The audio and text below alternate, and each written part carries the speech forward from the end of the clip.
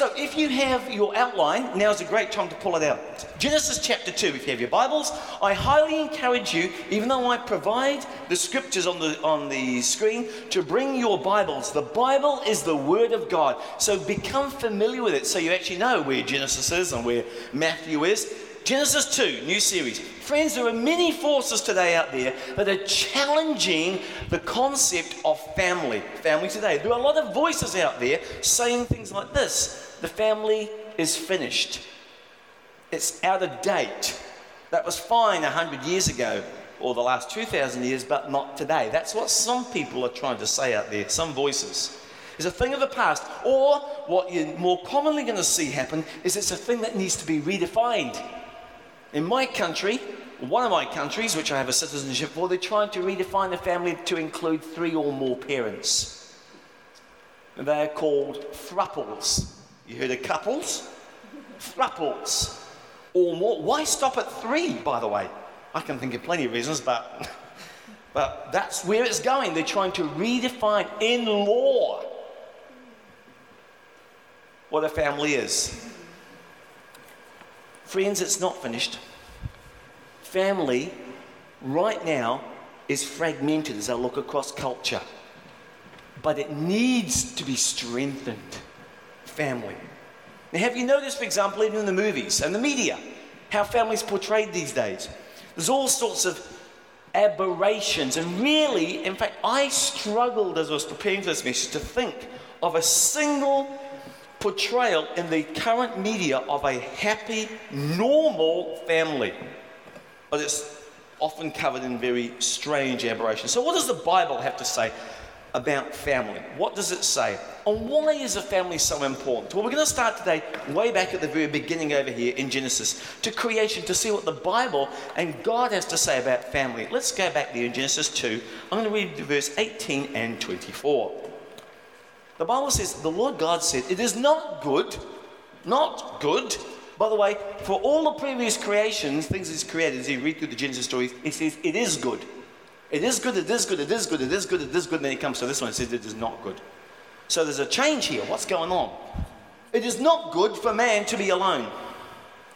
I will make a helper suitable for him. Therefore, a man will leave his father and mother and be united to his wife. Now, notice 2 things. Number 1, the family is God's idea. It was His institution, so it's not finished. It's just fragile as people walk away from God's plan for marriage. As people walk away from it, the world will get God's plan, it gets darker. Secondly there, God made Adam and put him in a perfect environment. Think about that. There were no problems, no stress, no difficulties. But even in the middle of that, He said it's not good. You're not complete. So God made him a wife. He said it's not good for man to be alone, so He made him a helper, a lover, an equal, a wife. See, friends, people are made for people. You're never meant to be alone. We need relationships. As a young fella who grew up in a fairly tough environment, I figured all I needed was myself until I came to the end of myself. We need relationships. Men. Women have got this figured out by and large. But us men, it take a little longer. Now, whether you're married or not, you need some deeper relationships and caring people in your life. That is God's design and will for you. Man was not made by his designer to be alone. So He created the family. Then He looked and He said, now it's good. Now, so what's the family for? And that's the title of today's message. Now, years ago, friends, I would never have had to even talk about this subject. It was common knowledge. Everybody knew what a family was for. But today, sadly, many people have no clue what family is for. And for many people today, as I look at across the culture, family, you could summarize their answer as 2 words, pretty much. Bed and breakfast. And then they're gone. That's it. It's simply, for some, an economic necessity. It gives them some advantage. It's more like a partnership these days. It's a sort of way station for sleep and breakfast between working, and God says, no. There is much, much more from this in the family. So what's a family for? Number one, family is to be a shelter in storms that come your way. A shelter. It really is a shelter. We have all sorts of storms in life because life is tough. It rains. It pours sometimes, and things don't always go as we had planned. So we need a place of protection, stability, and security. Now I want you to notice this next verse, Proverbs 14:26. Reverence for the Lord gives a man deep strength. Deep strength. Notice the implication for this. His children have a place of refuge and security. You want to have children who are strong and are deeply secure? Anchor them in things that will not change, and the Lord's love for them will never change. People's love may. Oh, it does. So circle there, refuge and security. Do your children have a place of refuge and security? And that is from the torrent of the ideas and things that will try and tear them down and say, you are not worth anything unless you own this, you wear this, you look like this, you're this height, you're this size, you're this shape. They will try and tear them down. That's the world's ideas. Do your children, can they stand? Do they have a refuge from that rubbish? Now, as parents, we found our security, as Christian parents, we found our security not in things that fade. See, if your children see you putting your trust in stuff that can be taken from you, and one day that stuff's taken from you, you're stuffed. Excuse the colloquialism for those listening overseas. That in New Zealand means you're in deep doo-doo. You're in deep weeds. We as parents found our refuge in the Lord. So our children and our grandchildren look to you, to what you trust in. You're sending out signals, invisible signals. And they're looking to see what you trust in. And they will learn from observation what we actually trust in the storms of life. And the Bible says that God created our family to be a shelter in the storms. That's where our children learn from our examples. And where we really, what do we really lean into when things get going tough? Now, there are three kind of quick storms that can come into our lives and will definitely come into our children's lives. Well, this is where we need a family to help us through. The first kind of storm that comes into all of our lives that not many people really like, and that is the storm of change. The storm of change. We live in an era of rapid change. When your friends leave,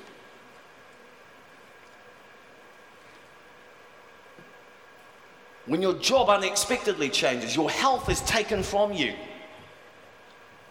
Actually, because we live in an era of rapid change, we even have a way to measure that. There's a great saying in the company I used to work for, you can never manage what you cannot measure. That's the truth. It's actually called the home stress scale. I'll put it up there. Next slide. There it is. I'm not sure you can see it. You can look it up. The home stress scale, it's a well-known. And you can rate yourself on that. There's a home stress, just Google it, you'll find it. And it says the more the change you have in life, the more stressed out you're going to get. So we need a place of stability, a base that's predictable that you can count on. Alvin Toffler calls those places islands of stability in our lives in times of rapid change. And we all go through change in life. We have illnesses. Most of us don't expect an illness. My wife is not here today because she's preparing to give all you guys a COVID jab. Tomorrow. We have deaths. Some of those are completely unexpected. That can rock your boat, especially as a teenager. We move. But there needs to be a place, no matter what. where there's a family that I know that I can go to in those times of change, and I can count on them. So we need a shelter from the storm when the winds of change blow. The other great change that comes into our life, often unexpected, is when we have failure. Failure is a storm. Nobody wins all of the time. So let me just say it again. Nobody wins all of the time.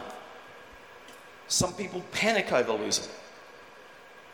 You lose sometimes, I lose sometimes, and we all make mistakes. What's really bitter sometimes for some people is when they get passed over for a promotion at work, when you're just as equally qualified.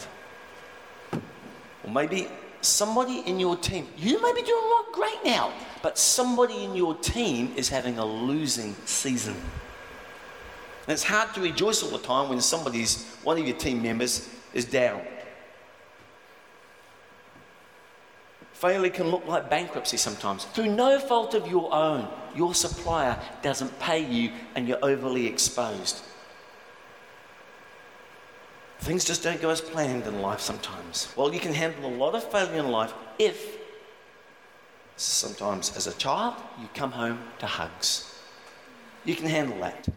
And even as an adult, where there's a shelter from the storm. Notice this, Ecclesiastes 4, verse 9.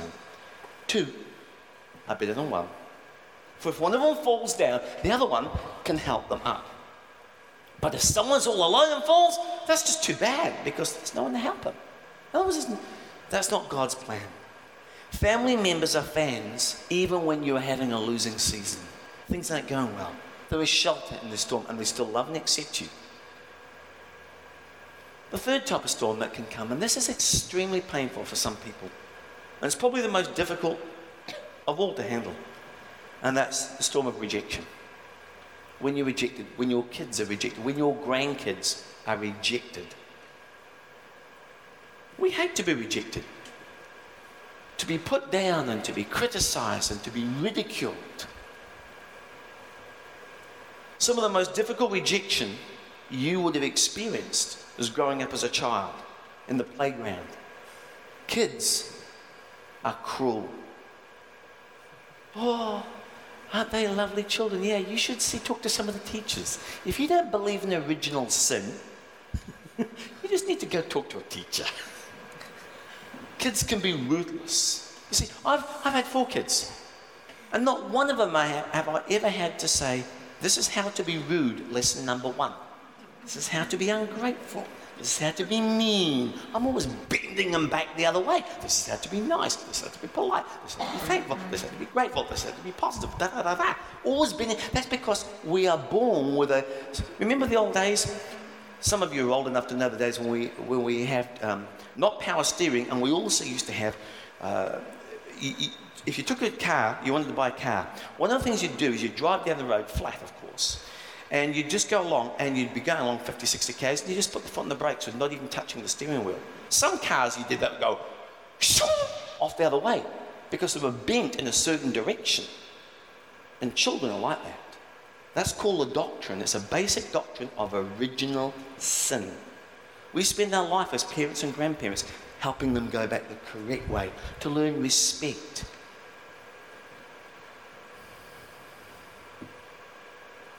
Many of you today can even remember points of pain when you were a child, or embarrassing situations when somebody said something to you and it hurt.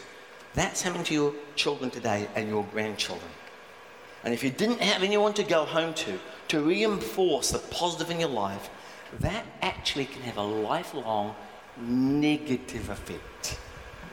Actually, yesterday, Kimberly and I were just coming back from Queenstown, and we met a dear young lady called AC. She'd been born in Colombia. South Americans have got a certain accent, style, build, like just the way they are. But she was adopted by 2 Dutch parents. I'm not so sure you could get 2 further distant and disparate cultures. So she grew up in Holland as a little South American, Colombian little girl. And people used to poke fun at her all the time. Why don't you look like us? And even family friends had come to, new people had come to their house and they'd look at the picture, she wasn't there and go, who's that? Yeah, this is our daughter. They go, no. She grew up with that for most of her life, and she just let this out. She was a waiter at one of the places we'd just been to. And she took that deep rejection. She still carries that today. And I only spoke to her yesterday morning about this time. Luckily, her dad was very emotionally supportive. Her mother was not. That's sad. But she got through that situation because of her dad's emotional support. Friends, think about this. When you play board games, we used to play lots of board games. That's before we had screens and all that stuff. The goal of most of those board games was to get home. Because when you're home, you are safe. You are safe. Homes were meant and designed and built by God for safety. They're shelters in the storm where you can be consoled and comforted and cared for. That's what they're designed for. Many of you remember the pain as a teenager, even breaking up. When you go through that period of rejection, you need a shelter from the storm. You need someone in your life who cares for you. So how do you do that? How do you turn practically? Okay, we've built the case for that, but how do you do that? 4 quick ways, which you may want to write down somewhere on your outline there. 4 quick ways to love your family when they're going through a tough time. Number 1, let me give them quickly. Hear, hug, help, and hope. Number 1, hear. Hear. H-E-A-R. Your children, your teenagers especially, need a listening ear if you're going to build a shelter in the storm. Don't turn a deaf ear. Don't be too busy. Get off your device and listen. Get down with them in their world. Understand what's going on in their world. Second, so you hear, hug. Give them a touch. I still hug and kiss my daughter. She's married with 3 kids, and I actually hug and kiss my boys. Those of you who know my family, we're very hands-on. Martin knows he's in my home group, and he's enough for the hands-on. But physical affection these days is not often given in a loving manner. This is hugs and kisses and pats on the back. We do that all the time. Thirdly, help. You hear, you hug them. Don't get the distant macho deal. There's times for that, but there's times for tenderness. Then there's help. Help them out. Is there some way that you can practically help your children, your grandchildren? And then you need to give them hope. You build each other up. Build up. The world tears down. You don't look like this, so you're not in my team. You haven't got this skill. You haven't got this possessions. Here's a good, James Dobson, this is not mine. James Dobson said you need to be careful to concentrate on giving more strokes than pokes. Give more strokes than pokes. Because with 4 kids, always correcting them back this way, you've actually got to be actively looking for things to affirm. And I'm not talking shining them on. When they are got great manners, you acknowledge that. When they deliver on time, you acknowledge that. But look, because otherwise it's easy to just expect that. You lift people up. You don't tear them down and criticize them all the time. Because you know what? When I was a younger father, I determined I did not want to be the type of dad that was always criticizing my kids. And the other night, it was my birthday. And I'll just say this because not for anything special of that. I've done a lot of things wrong. So let me just say, I'm not saying here as a paragon of, I've got this together. I haven't. But one thing my kids mentioned, this is out of their mouths. They said, Dad, we never knew that we couldn't fail. We felt secure enough to go for it. And that was something that's a great gift. It's worth more than all the money in the world to them. So God meant homes to be shelters in storms. That's why divorce is so flipping painful. I know. My mum and dad were divorced. The place of acceptance, this is the problem, the place of that should be of acceptance becomes the place of rejection. My dad said, no, I don't want you guys. I'm happy to see it. That's literally what he said. The shelter from the storm then, which it should be, becomes the center of the storm. Thank God that's where Jesus came into my life. Because I realized this ain't stable. What is stable in this world is anything. And at 13 years old, I realized the only thing that was God's love for me, because it never changes. And it's not based on my performance. So God's ideal is that homes will be sheltered from the storm. Get it? Okay, and I gave you 4 ideas there, right, that you can take a look at there. You can hear, hug, help, and hope. Hear, hug, help, and hope. 4 things there you can inject as parents, grandparents, and as parents to be one day. Number 2, family is a learning center for life. A learning center. What? Yeah, your family is where you learn your basic skills of how to walk, talk, eat, how you had manners, all about social interaction, and how you actually built up your worldview. Interesting verse, Psalm 144, verse 12. May our sons in their youth be like plants. I've got a garden, I know what they're all about. Plants that grow up, not weak, not that succumb to the storms, but that are strong. May your sons. And the Bible often compares a family to a garden. It's a place to grow little people into big people. And gardens teach us how to grow people. Just like I've just put, 14 new hedges into my place. And each one of them are wanged in stakes next to each one of them. Next to each one of those things. And I've tied them up. And every day, actually that's not true, every day. About every week I go along and I adjust how I tie them to these stakes. Now I do that very young. If I leave it till it's later, I'll just leave them be and then I just try and stick a stake in the ground to keep it straight and I break up. You know what I'm going to do that tree? I'm going to break it. So train your children young. As they grow up, train them. Now especially in what area? Ephesians 6:4 says, fathers, don't exasperate your children.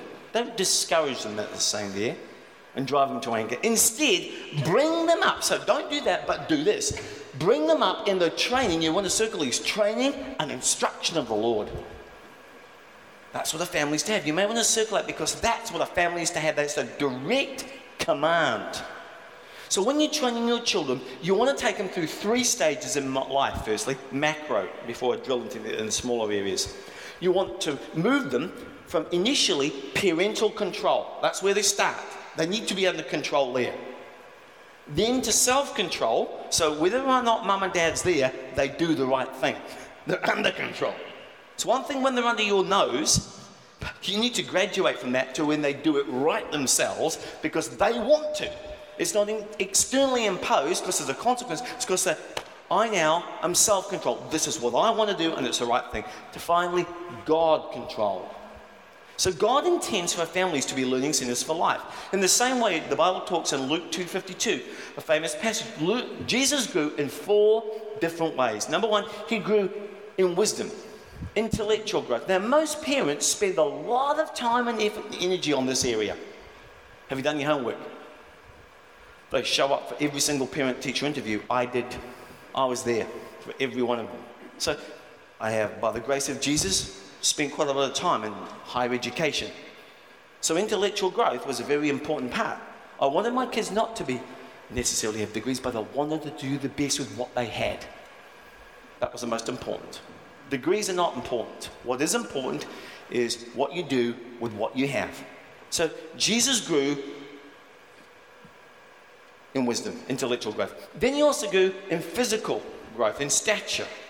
The Bible talks about in that Luke 2:52. And we often do that. We send them to sports. We say, get off the couch, don't go, mow the lawns, do the hedge, whatever it is, to help them develop their physical bodies. And that's important too. Then it says, he grew in favor with God. That's spiritual growth. How much time do we spend and effort and money and resource do we spend on those areas? So we spend a lot on the soccer or the sports.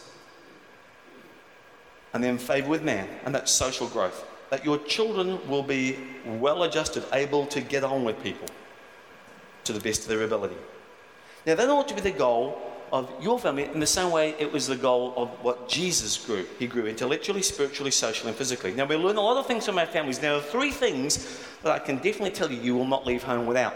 Number 1, You will learn relationships in your home. How to relate to others. That's part of the Great Commandment. Love God and love others. Love God and love others as you love yourself. So for good or bad, right or wrong, effective or ineffective, you're going to learn to relate in your home. That's what's so important, that we learn good relationships at home. For example, things like relationships are worth saving. We don't just burn them.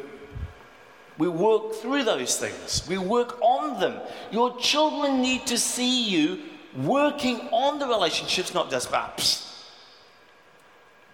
Do they see you investing in your relationship? Do they see you going away? Kimberly and I, when we had 4 kids, we did a swap with some of our friends. We went away for marriage weekends to constructively learn how to improve our marriage. That's not something you just come out fully licensed with. It takes practice. So are you investing? Do your kids see you? Do your grandkids see you investing in growing and working through this thing called marriage? Do they see you talking out your problems? Or do they see you blowing foo-foo valves and fuming? Do you watch your attitudes? Do they see how those attitudes? Or it may not, you might be the type of family that has disagreements, but you don't talk about them. Others talk about them very loudly.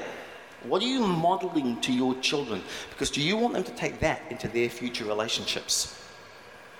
Whatever we want them to, children to, homes are a great place to teach.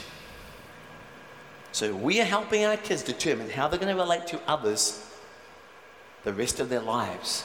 And we only have them for such a short period of time. The second thing you're not going to leave without, and you're going to learn at home, is character.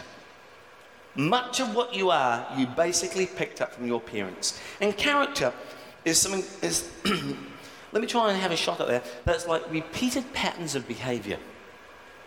That's what it is. What you repeatedly do. Like father, like son. The apple doesn't fall far from the tree, right? Friends, character is caught, not taught. You don't sit down and say, here are the, although I must admit before my children left home, I had a list of 57 different skills and attributes I wanted my kids to learn. I was very intentional about it. I still have that. Things I wanted my kids to learn, characteristics and attitudes. Because how can you hit a target you can't see? Are you clear about what you want your children to leave home with? The attitudes and the skills and the relationship values. For example, character again is caught, not taught. So here's how this works. The phone rings. In the old days it used to ring. And how many times have I seen this? Oh, tell them I'm not home.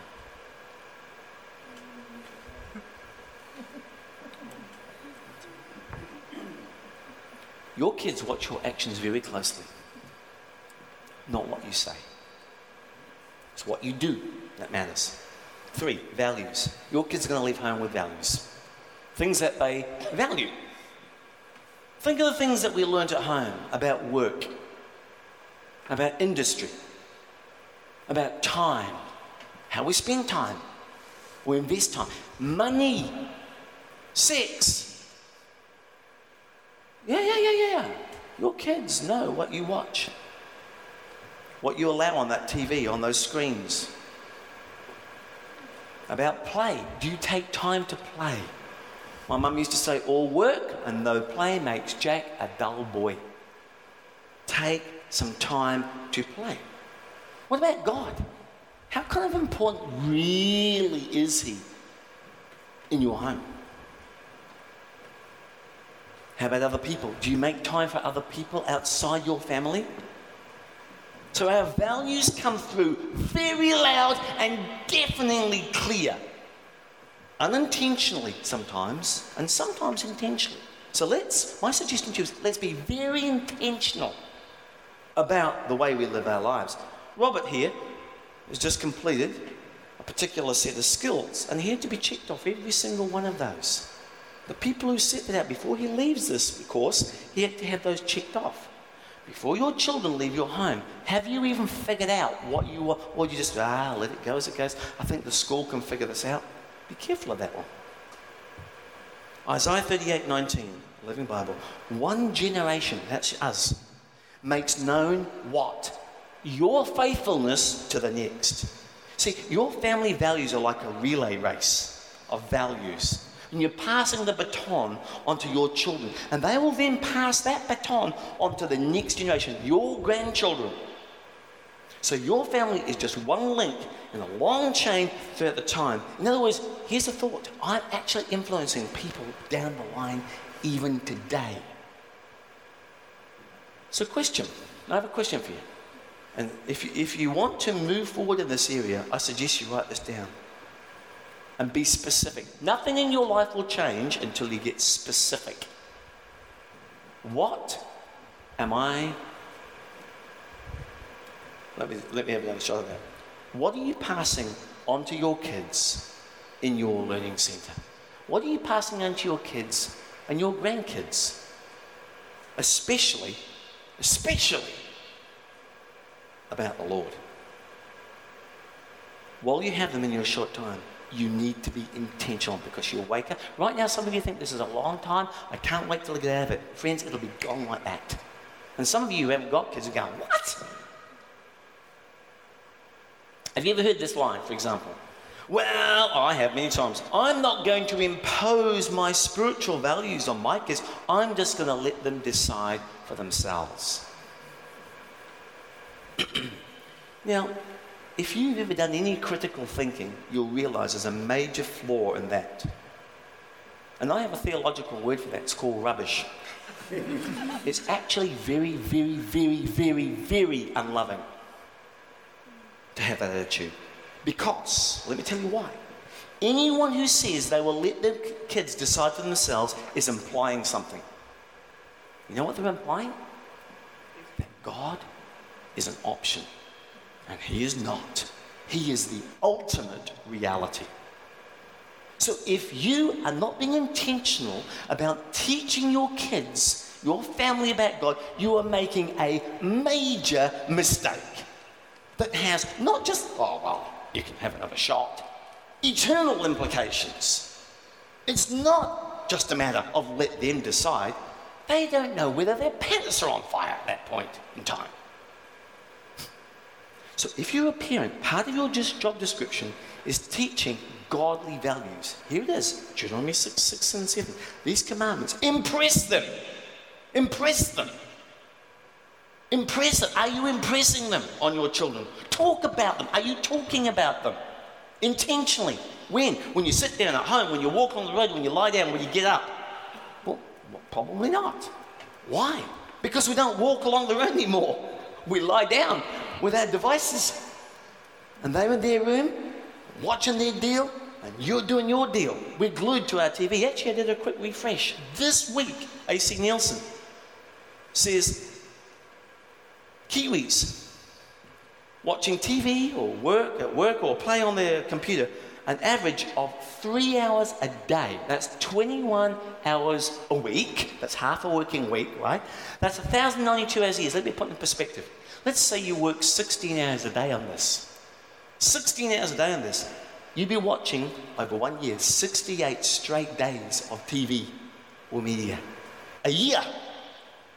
I won't depress you with how many years of this over your tower, 60 years of life that you're probably going to watch. If, on the other hand, you bring your kids to All Stars and Sparkle and they go to church once a week every year, perfect attendance, no sickness, no party, no holidays, no nothing, perfect attendance, 6.5 days of Bible teaching.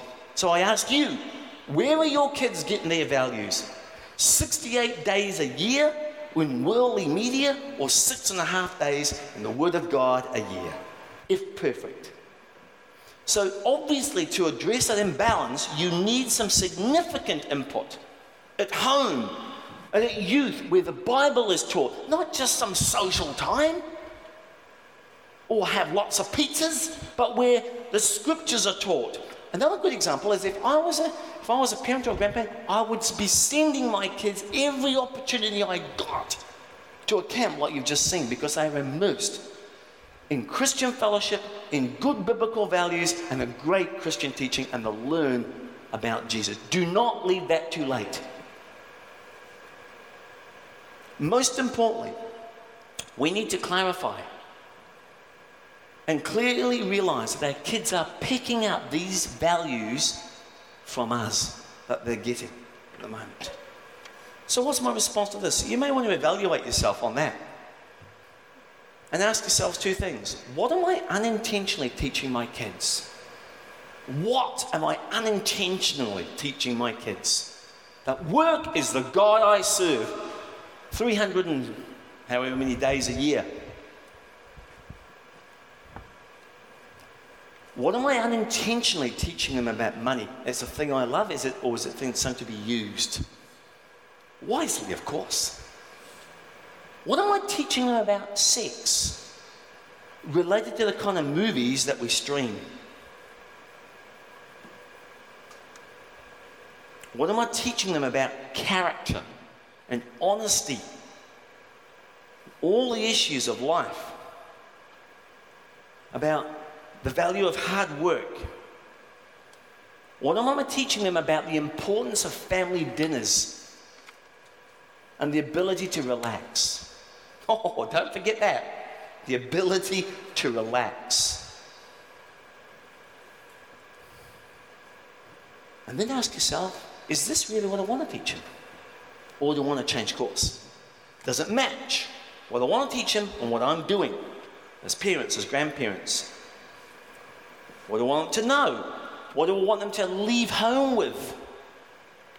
What heritage do I want them to have? Even down to basic stuff. So I've talked a lot about the importance of Christian character and learning about the Lord, because everything else will pass away. But there are other things too. Very basic. Can your boys cook? What? Do they know how to drive a washing machine? Now they're licensed. Can they iron without burning a hole or making your pants shiny? Can your girls, do they know how to change a tire? Do they know where the oil is? Do they know what? You need to be intentional about those things, otherwise life just goes to the blue. So in preparing the shelter from the storm, I demonstrate love. But in preparing our learning center for life, I need to evaluate my values and say, what's really important to me and to us? What do I really want to teach them? Third, family is a place to play. It's a format for fun, a haven for happiness, a place to have a good time. And that's missing in a lot of homes.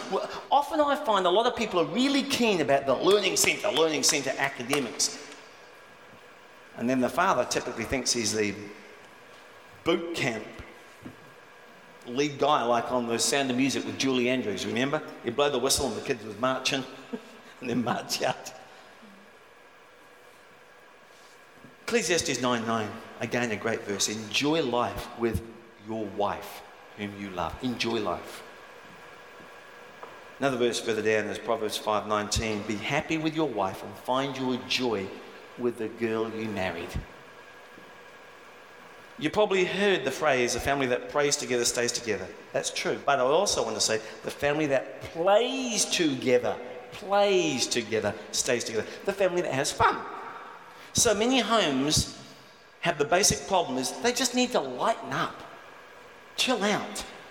And it starts with the parents. Lighten up and have fun with your kids. Relax and enjoy. We had 4 kids, as I say, and I used to try and get time out with each of them individually. So before my corporation got a bite of my life, I put something in there for my wife in the week, something in there for Helen, something in there for Josh, Stephen, and Nathan. Just one thing. On one of the times, though, for example, that my kids, I'll just give you one. Now, this may seem like heresy and academic malpractice to some of you. All right? I should never have done this. But I actually took my kids out of school. I came to the office, and it's not untrue. I said, excuse me, I'd like to have my son Joshua, please. Why? He's got an appointment. Okay. I didn't ask who it was with. It was with... And we took the day off and we went ice skating. And the beauty about that is nobody's at the ice skating ring when everybody's at school. He remembers it to this day. And we had fun for the day and done similar things. But you have to be intentional. to have fun with your kids? Do you enjoy your family? Because if you don't have fun with your kids, don't be surprised when they grow up if they don't come back as much as you'd like. Kids want to be where the fun is. So what's my response? Number one, I ought to demonstrate my love. I evaluate my values. I celebrate my family. Because we can get all too serious about work and worries and what Jesus calls the cares of this world. So enjoy the family that God's given you, because they will not be under your roof forever. And then you're going to have to share them. And that's quite the adjustment. Psalm 127 verse 3. Children are a gift from God. They're his reward. Children are like sharp arrows, happy as a man whose quiver is full of them. Kids are only with you for a season. Make the most of it. Now, there's some great resources I just want to quickly point you to. Here's the first one. It's from Focus on the Family. This is a trusted resource. They've got great ideas for every one of these steps I've been talking to you about today. Good ideas if you have kids at home, or if you're grandparents and this is a whole new role to you. Great place.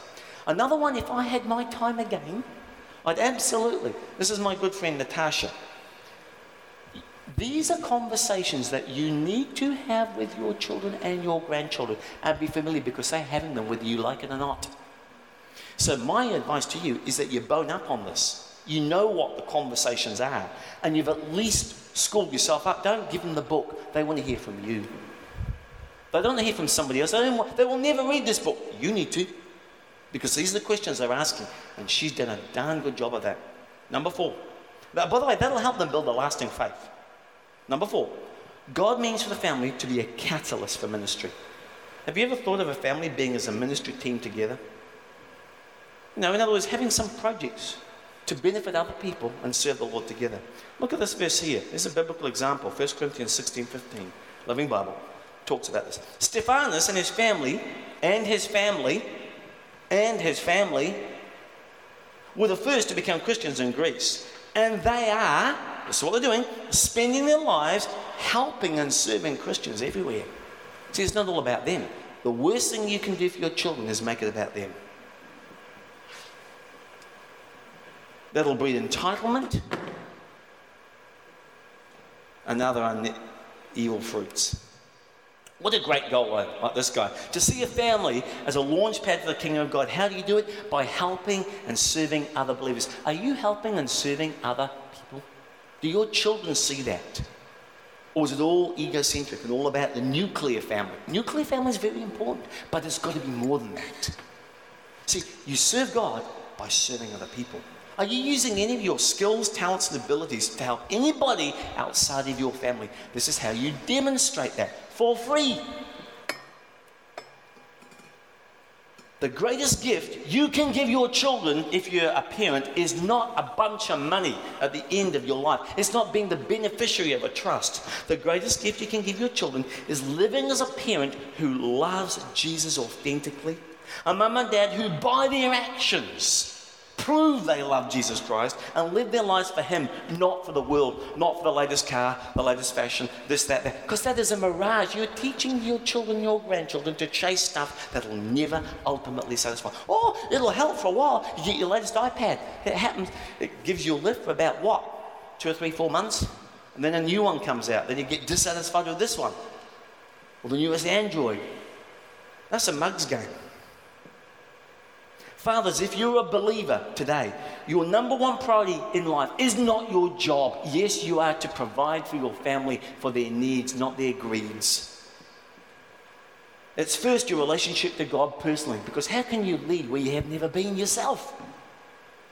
Then it's your relationship to your wife. Do they see you placing your wife as that next priority? And then it's to help your kids to know God's love. That is your job. It's in your job description. They also need to experience the love of God coming through you. And then you need to lead them to know Jesus and love him back. Praying for them constantly so that, as it says here, the whole family, in that verse, was filled with joy because they'd come to believe in God. See, if your family are already Christians, then what do? Well, you may want to choose a practical ministry project that you can do together. Just to wrap up, a couple of practical projects that may help here. Simply helping other Christians and hospitality. Romans 12:13. When God's children are in need, now let me be clear about this. Be very careful, because some Christians lose their brains here. I don't do things for people that can do them themselves. That's called lazy. I do things for when people, they cannot do themselves, and I have the ability to help. When God's children are in need, help them out. Don't ignore them. Get into the habit, this is interesting, the habit, repeated pattern behaviour, of inviting guests home for dinner, or if they need lodging for the night. That was the case back then. So this used to be common in the church, helping other Christians out. Now, if you don't know anybody who's a Christian who needs some help, and you're stuck for that, you just write the communication card. I know plenty that need some help right now, genuine help. Or you invite people over. In those days, they were always going over to people's homes for dinner. So hospitality is becoming a lost art because we're so busy pursuing our own goals and objectives. So don't be surprised if you don't invite people in, your children don't see that, your grandchildren don't see that they don't get that habit because they've never had that modeled. So what should your response be in making your home a ministry launching pad? Well, if you've dedicated your life to God, I challenge you to dedicate your home to God. And maybe it could be used as a small group, for a small group meeting. Or invite some people over for lunch, but dedicate your home to God. Friends, we've barely scratched the surface today on what God's plans for the family. Please remember though, there are no perfect families, because there are no perfect people. It's like a church. If you ever find a perfect church, never join it, because it won't be perfect anymore, right? My guess is every single family needs to be strengthened. Everyone, including mine. We're all in the same boat together. Now, what about singles? And we'll wrap it. If you've never been married, or you've been formally married, two things. Don't discount or ignore the relatives you have.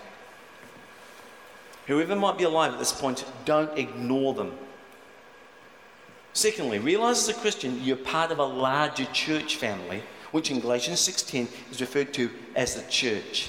The church is called a family of believers. It's just a larger family and a larger expression of what should be going on in the smaller family. And you commit yourself to a local family. And by the way, many of the characteristics God ascribes to the natural family we're to do as a church. For example, the church is to be a shelter for storms. The church is to be a learning centre for life. The church is the place where you have fun and you have fellowship, and it's a launch pad for ministry. So if you don't have a natural family in proximity of where you live, can I suggest you make this your family? Let's bow our heads. Friends, I encourage you to evaluate the strength of your family today.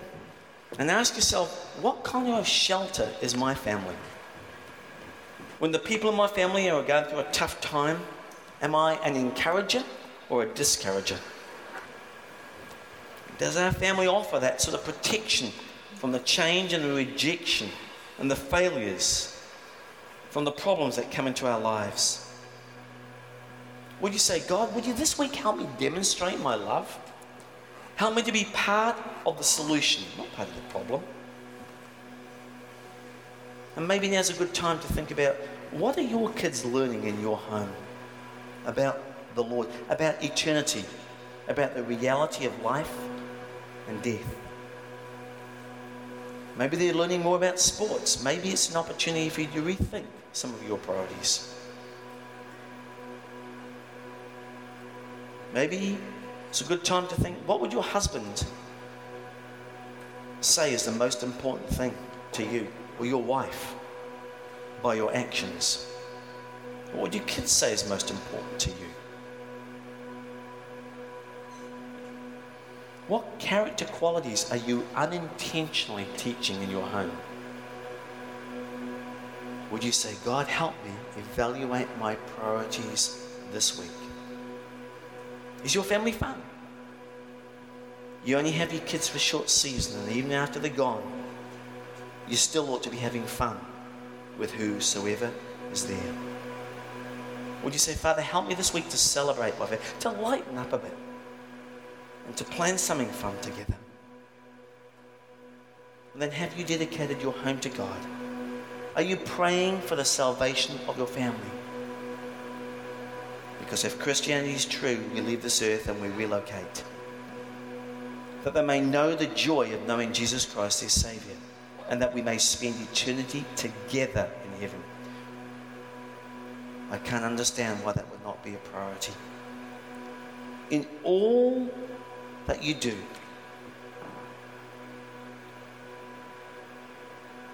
ask for God's help. Father, we commit our lives to you, but we also commit our families to you.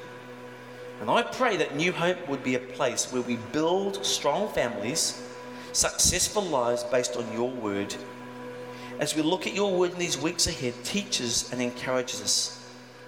Help us and challenge us. And help us to let go of the failures of the past and to get on with the future. A bright future. We pray this in Jesus' name.